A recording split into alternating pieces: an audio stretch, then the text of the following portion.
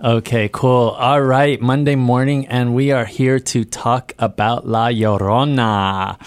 And we've all seen it, and we were excited because finally we had a Latinx kind of mainstream film out there. Not just The Conjurer and all that stuff, but we actually had our own stuff going, right? So I want to just kind of open it and then we'll just jam it, okay? So let me just get some like initial reactions and, you know, maybe we can go a little more deeper. So why don't we, Katie, you jump us in here? Sure. I mean, I guess my first reaction when I realized that they selected like Velma from Scooby-Doo as the protagonist, as I was like, they kind of took the easy way out in terms of thinking about her name is Ana Garcia, right? But her married last name is Garcia. And when you look at her IMDb, like the name of the character is Anna Tate. And it was interesting to me to see that we have this mixed race Latinx family that I was excited about, but it felt very much like, why is the Mexican father dead before the movie even begins? And we have this white protagonist who very much is the center of the film. And for so much of the film, to me, it felt like almost the moral of the story was like brown people are scary and her suspicions about brown people are being confirmed throughout.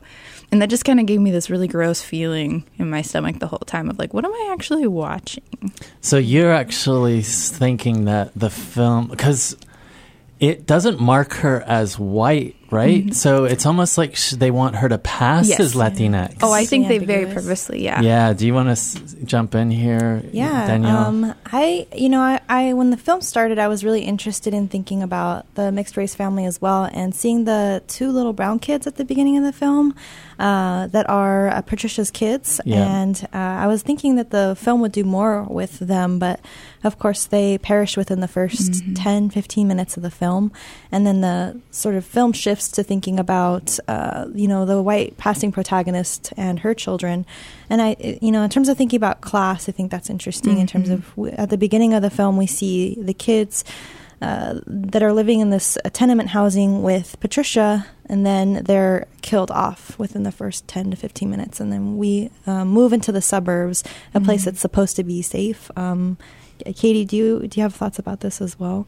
Yeah, I mean, historically, the suburbs are marketed as safe for white people, right? If we think back to, like, white flight and the creation of the suburbs as this way in which, the urban center is considered, like, scarier because people of color are residing there and that white folks are encouraged, especially given their history of accessing these bank loans that allow them to qualify for mortgages to move into these new suburban thriving economies. I mean, it doesn't feel coincidental to me that Anna is living in sort of this big, like, American dream style suburban house, and you've got Patricia living in this apartment that very much is kind of situated in contrast. Carlos, what do you think? Yeah, I was just like the political climate that we're in, right? Like what types of Latinx people are okay, right? In regards, okay in quotes around that. That the white passing woman, right? We're supposed to read her as white passing. That it's her pain that matters, her fears that matter. And so when she's the one sort of talking about La Llorona, right, that she's more like people believe her, people believe that something's wrong. They take her pain seriously, whereas, was it Patricia? Darker skinned, right, working class, sort of representative of that divide between working class Latinx and sort of more wealthy middle class Latinx, right? And sort of how her pain gets ignored, right? That she doesn't even, register as, someone that you can have confidence in what she's saying, right? And the fact that her two children are killed while in custody, right? That they're under protective custody. That just smacks of what's happening at the border right now, right? Through government officials. Right, that you have these government officials supposedly, that you're in their hands and that's supposed to be sort of safe, right? But they end up dying immediately. So that sort of struck me as, it's pointing to those moments, right? The political moments of our time, right? Whether audiences can read that as somehow subversive, I don't think so. I don't know. Because I think a lot of them are like that white passing mom who ask, what is La Llorona? Right? So it's like they don't even know. That, or maybe the ideal audience is us. And maybe it is us, and it doesn't need to be hitting us over the head. Yeah. Right? So, I mean, it was made for $9 million. It's made almost $90 million at the box office, which is hugely successful, right? Michael Chavez, the director.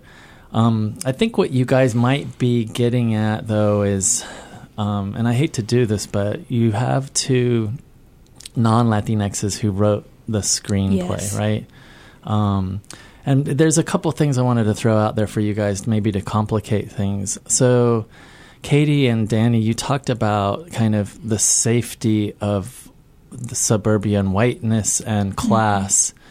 And it's interesting, though, that actually there's some tricks that are going on, because it looks to me, especially with the way the crane shot, and then we have a kind of we pull out and we see actually Echo Park, that you have a trick happening where you have what we might see more as a suburban big house actually in the heart of East LA.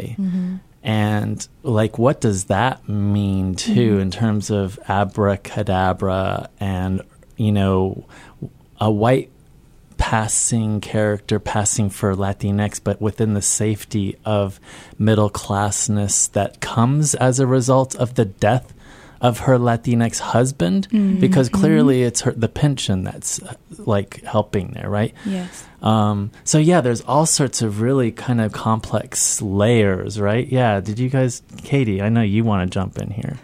Yeah, I just, like I said, I mean, Linda Cardellini, right, is a white actress, and I think something I'm always critical of is, why is it that even when we do have films that are arguably attempting to center Latinx characters, that we still tend to have a white protagonist is almost the selling point? And for me, I was thinking a lot about the fact that she is recognizable in the sense that she's done other roles like Legally Blonde, and she's going to be recognizable to an audience, I think, in the same way that it seems purposeful to me that the costumes and the time period seems to be selected in kind of a nostalgia type grab. I think that there are a lot of directors who are seeing the success of things like Stranger Things and Chilling Adventures of Sabrina and Riverdale, and seeing those kinds of shows having the ability to pull in a younger audience. And so part of me wonders if it's a way to kind of move between the younger and the older audience. But I think there's definitely markings that tell us that indeed it's the husband's pension that sort of funds this venture where she's able to live kind of in this secluded way. And I think that that also plays into then later on in the film when we see the other caseworkers sort of giving her a pass when there's these markings of violence on the children's bodies, that they say, we'll handle it, in a way that Patricia doesn't benefit from that same kind of forgiveness based on where she's living. And I think that that matters both in terms of their appearances, but also their government, sort of the different ways that the government reads them in terms of affiliated with the law or not, but also just the fact that, that she can pass as this person who's sort of considered arguably morally upright. Danny, what do you think? Yeah. I'm thinking a lot about location. So filming on location, like places at Echo Park. And when I think about Echo Park appearing in other films, it reminds me of I remember a scene in Locas when there's one of the young women who's involved in a gang. She's there with her baby, and then her other friends. So it becomes like a cultural hub in some ways. And so thinking about Echo Park as setting. But then I also think about, as a resident from Los Angeles, how Echo Park, the name, just with the name, it's changed a lot over the last 10, 15 years. So Echo Park, I know some people back in the day were like, oh, Echo Park, it's kind of hood. But now we know, which has all kinds of class markings associated with that kind of terminology. But then now when we think of Echo Park, I hear of hipsters oh, I'm going to move out to Echo Park. So there's all this gentrification happening and people moving into these areas to, restore old homes, but then also pushing residents out who can't afford to live there anymore. So I feel like the setting of Echo Park has changed a lot, where it once used to be sort of a cultural hub, and even in some ways for a lot of for some Latinx communities, a space where you could go and hang out. Now it's becoming heavily gentrified. So I'm thinking a lot about Los Angeles and Los Angeles as background, because in many ways it's a hub for filmmaking processes. And so that's what I'm thinking about. That's really interesting, because if you think about how we're only finally left with the sense that we are supposed to be in a Latinx community and neighborhood at the very end when we kind of pull out and have that extreme long shot. It's like the safe space of East LA now kind of, it's okay now to represent it. Even though it's set in 1973, we're filming this in in the 21st century. And like you said, gentrification, almost like Ana, as a kind of first person in that space to start gentrifying, right? Totally. Our community and our neighborhood. I don't know, Carlos, what's up? Yeah, so thinking about, what really interests me is how sort of, what is it, the white protagonist, right? The woman, what's her name? Ana, right? Again, just thinking about class distinctions and sort of how the suburban space, even though it's located probably in the heart of East LA, what are the implications of having a white female body in that space, and sort of painting it as of like we made it kind of thing, whereas contrast to Patricia, right? She's being watched for 4 years, right? So there's this voyeurism attached to her body, making sure that that she's not drinking again. Where the very next scene we see Ana downing a bottle of wine essentially, and then there's nothing. Right?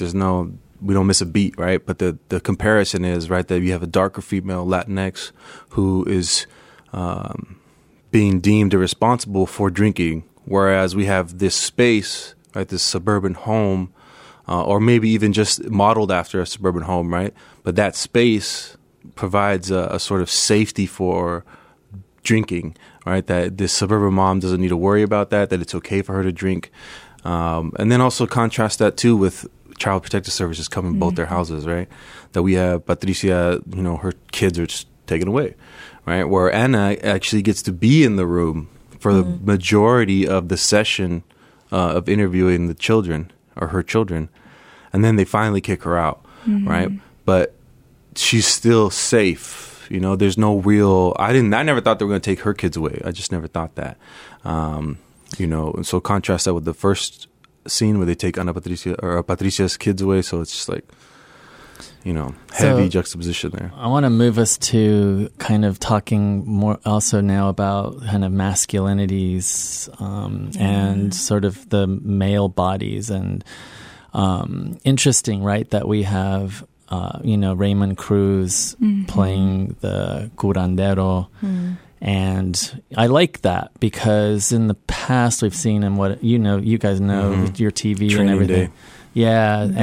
Breaking Bad Bad, right? Drug lord and what have you. So, yeah, but in contrast with the priest. So again, we're having a kind of, kind of blanquito and, more of a mestizo. But anyway, maybe what are you guys thinking about that, Carlos? Yeah. Yeah. Can I just jump in there? Like, when the priest is talking to Ana about like the curandero, like we're made to feel fear, right? That the curandero is a scary person, and you really just like the priest looks at Ana and then says, "He's a curandero," like and it's like boom, zoom in on his face, right? And we're supposed to be scared, right? And so that to me started, thinking about like how. Western practices of medicine, right, look down on alternative types of medicines, right, that, curandero and curanderas are seen as scary other, right, and we kind of get that also with the husband who's like put on a pedestal, police officer, great representation with quotes around it, right, because it's not really representation, but it's just there, that he's sort of this angelic figure, and then we get the switch with the curandero who's been made to feel scary. And also, the whole abracadabra thing makes me feel like he's there for entertainment, like right? I think so that the buffoonish kind of aspect that we see with a lot of Latinx masculinity, that even, it does provide comedic relief in those moments, but, it's sort of the expectation that he's there as a sort of magician, entertainer, right? Yeah, to kind of piggyback off of what you were talking about in terms of like putting the husband on the pedestal, he's a police officer, so he was involved with law enforcement, and so the film seems to be, even though the father figure is absent in the film, he seems to still be very much sort of involved in terms of like memory, and sort of praising, him, and, through the picture frame on the mantle kind of narrative. And I think, it's interesting that he is in law enforcement or was in law enforcement because, and how that, and thinking about Latinx communities, there's sort of division on Latinx being in law enforcement. What is their role, and especially at the border? And so it seems interesting to have him sort of occupying a position of sort of law enforcement when I think at a time right now, people feel very divided about how law enforcement are interacting with communities of color. And it's almost like good. You can be absolutely good if you are dead as a Latinx police officer, right? There's no, that's how he exists as a kind of symbol of absolute kind of goodness, right? So the only way in mainstream representation, other than being corrupt as a police officer or compulsive masturbator in the case of, Ponch in Blue Church. Yep. So that's really interesting. Katie, what do you have to think? Yeah, if I remember correctly, so on the father's picture is a pendant of St. Michael. I think it's St. Michael. And I was just talking to my mom about this last night because like my mom, who is Catholic, prays to St. Michael to ward off evil or like to like pray for like help or support. And I think that that's significant too, that like it was interesting because I thought that St. Michael would sort of appear more in the film, given that Anna at one point rubs the pendant and kind of holds on to it when she's sort of seeking solace in the husband's image. And that feels significant in terms of her also kind of seeking support from Father Perez, because he also is the one, and it's a line that is kind of just like burned into my brain, but he makes this comment when he's talking about Raphael and says, he's left the caller or the calling, one of the two, which already situates him as sort of this like person who's left the practice and therefore sort of almost queered in some way, that he's no longer aligned with sort of the sanctity of the church. But then on top of that, he says like he's operating on the fringes of religion and science. So we already have an association between religion and science as sort of being these accepted modes of sort of higher thinking, and that curanderos therefore somehow can't exist in that same space. And that really struck me then, that it felt purposeful, that we almost are situated and encouraged to believe that like these key men in Anna's life, even though she's not a practicing Catholic, presumably, that she feels so much more comfort and almost like a possibility of seeking solace in the Catholic Church and in the deceased husband in a way that sort of aligns them as being almost these like traditional Mexican masculinities, because it also seems to be that there's a connection between the two that doesn't exist with Raphael. Yeah, that makes me also think about how that masculinity or that model of masculinity is passed down to the son. Yeah, right? Because totally. Anna is telling her son, you need to protect your sister. So these ideas of like protectorship and like bravery, these things, these traits are sort of passed down to the son, who sort of takes on that burden of trying to take care of his sister. And so, the curandero, he twice has the opportunity to show vulnerability, right, in the face of fear, and twice says no, that he doesn't fear anything, right? And so it does really reproduce that sort of macho Latinx figure, right, that doesn't allow himself to feel, right, and that's sort of contrasting that to the sort of saint on the pedestal, right, that it's either you're dead or you're this, full of stereotypes, right? And so that dynamic was really troubling in regards to sort of seeing how the curandero's figure was painted so negatively by the church too. And that's something too that I think. So we have Patricia, who does seek out the curandero, right? And that's there's nothing sort of said about that. But then when we have Anna, sort of white body, going into the church, that seems to be the outlet, sort of the accepted outlet, right, to go back to the church and sort of really reinforcing the religion into sort of, as a Latinx person, to find solutions, right? Even though she's not religious, she's still going to go to the church, right? So, and then on the flip side, when you seek other avenues, those are other avenues are made to feel sort of non-authentic or sort of dangerous, evil, especially just what we get to when sort of the aspect that the curandero uses them as bait. Yeah. Right? He's trying to save them, but all of a sudden that he's being looked like they asked him for help, right? And he's helping them, and yet she doesn't like the way he's helping them. And so there's really troubling that sort of labor. It takes me back to like Crash, right? That, you know, Sandra Bullock is like, you know, doesn't like the way, you know, Michael Peña's character looks or how he's helping, right? But they called him, like, you know, so it's just like, I'm thinking about, like, what are the implications around Latinx labor, right?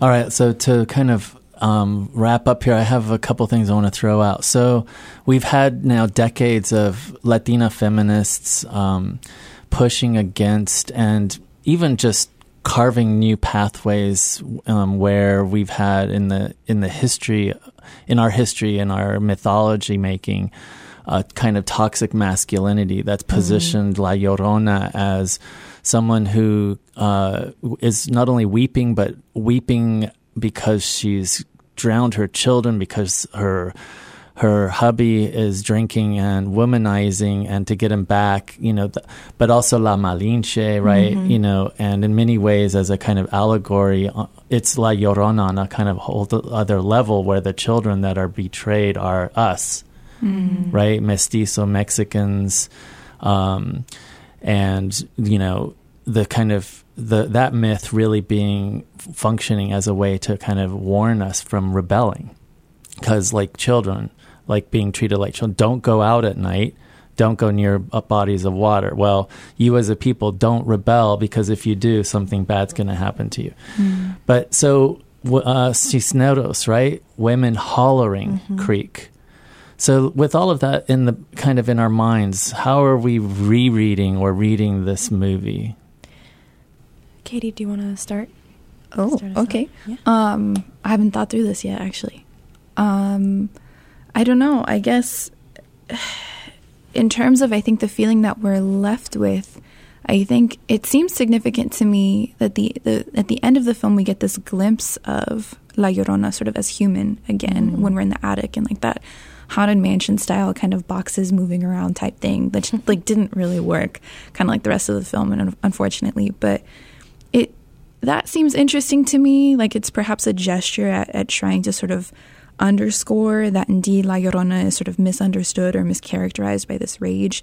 And I always find the characterization of women of color's rage interesting, given that for so long it's been sort of encouraged to be suppressed and silenced in multiple ways. But I think that because the film then sort of ends with her transforming back into this monstrous figure when she looks into the mirror, and then kind of in a lot of ways just kind of combusts, there's something to it that doesn't feel like an actual exploration of La Llorona necessarily, but instead a way of thinking about how does one apply a recognizable face to the conventions of the horror genre, but unfortunately does so in such a way that it's almost missing the heart that we would see in something like the Gothic, where you feel like you have a stronger subtext there. For me, it felt very missing. And I think, to be honest, some of that might in part be by the bad graphics, that she kind of appears in these moments that she doesn't really look believable. And I don't think you can ever really fully suspend your remembrance that, like, you are watching a horror movie. But I think, too, I almost wish they had extended that first section longer and given us a little bit more time to get to know her, other than sort of within the context of this well-known moment, because I think that could have perhaps aided us in having some kind of compassion for her in a way that it feels significant that she's just sort of rendered voiceless in a lot of ways, aside from maybe one or two lines, but voiceless also in the way in which we only really hear her doing that muttering and then kind of appearing and then only existing really to disappear.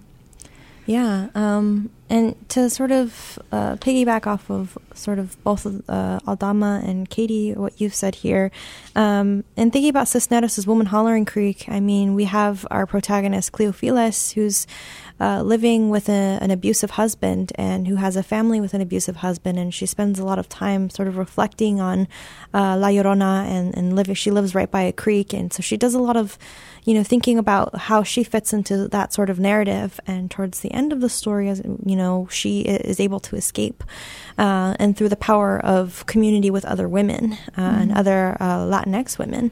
And so we have like a subversion of hollering. Hollering becomes joyful instead of something that's painful.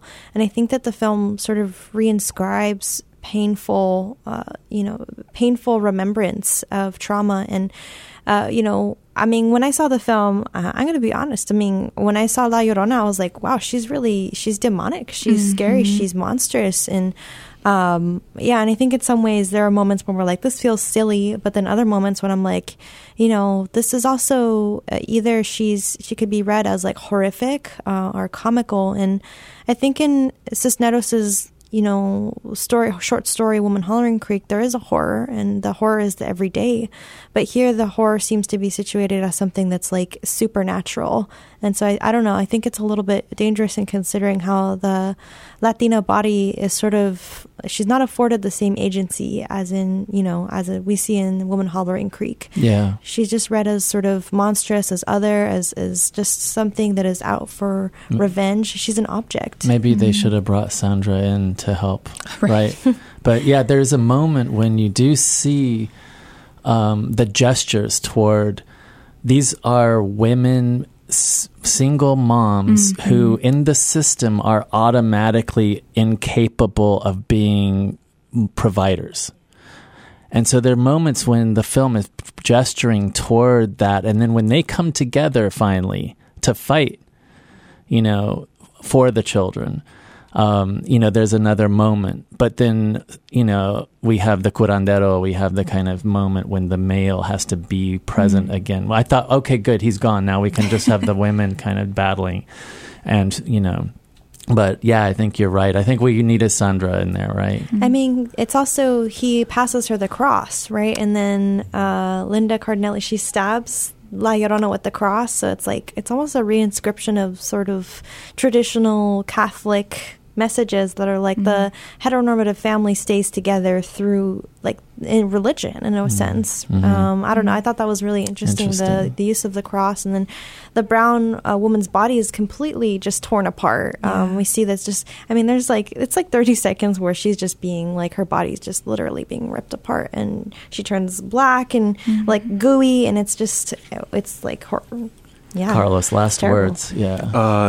Oh, wow. Okay. I just think too, like the whole narrative, and thinking about La Llorona in this film, she's there to sort of bring up Ana, right? That all of this is to hold Ana up and to sort of identify and be empathetic with her, right? Because there's no development at the beginning, right? I mean, if you just have that little snippet and all of a sudden the kid's lost and the Llorona is drowning them, right? And going back to that scene in the mirror where Llorona is giving human characteristics now, right? That she sees herself in the mirror and sees monstrosity, right? That she sees herself being represented as a monster, right? And therefore that she herself doesn't even have empathy for her own struggles, right? And so the mirror breaks and she goes back to wanting to kill, right? It's just, I think that they've taken the myth, right? And they've made it into her just hunting kids, right? Who disobey, right? And when we get this snippet with Ana, who becomes the white savior, essentially, right? That she gets to be the one held up. She gets the one to survive. She gets to be the one to tell her story. Where La Llorona having her story told for her over and over and over again. Great. Well, thank you all for joining Professor Latinx to talk about the Curse of La Llorona. Thanks.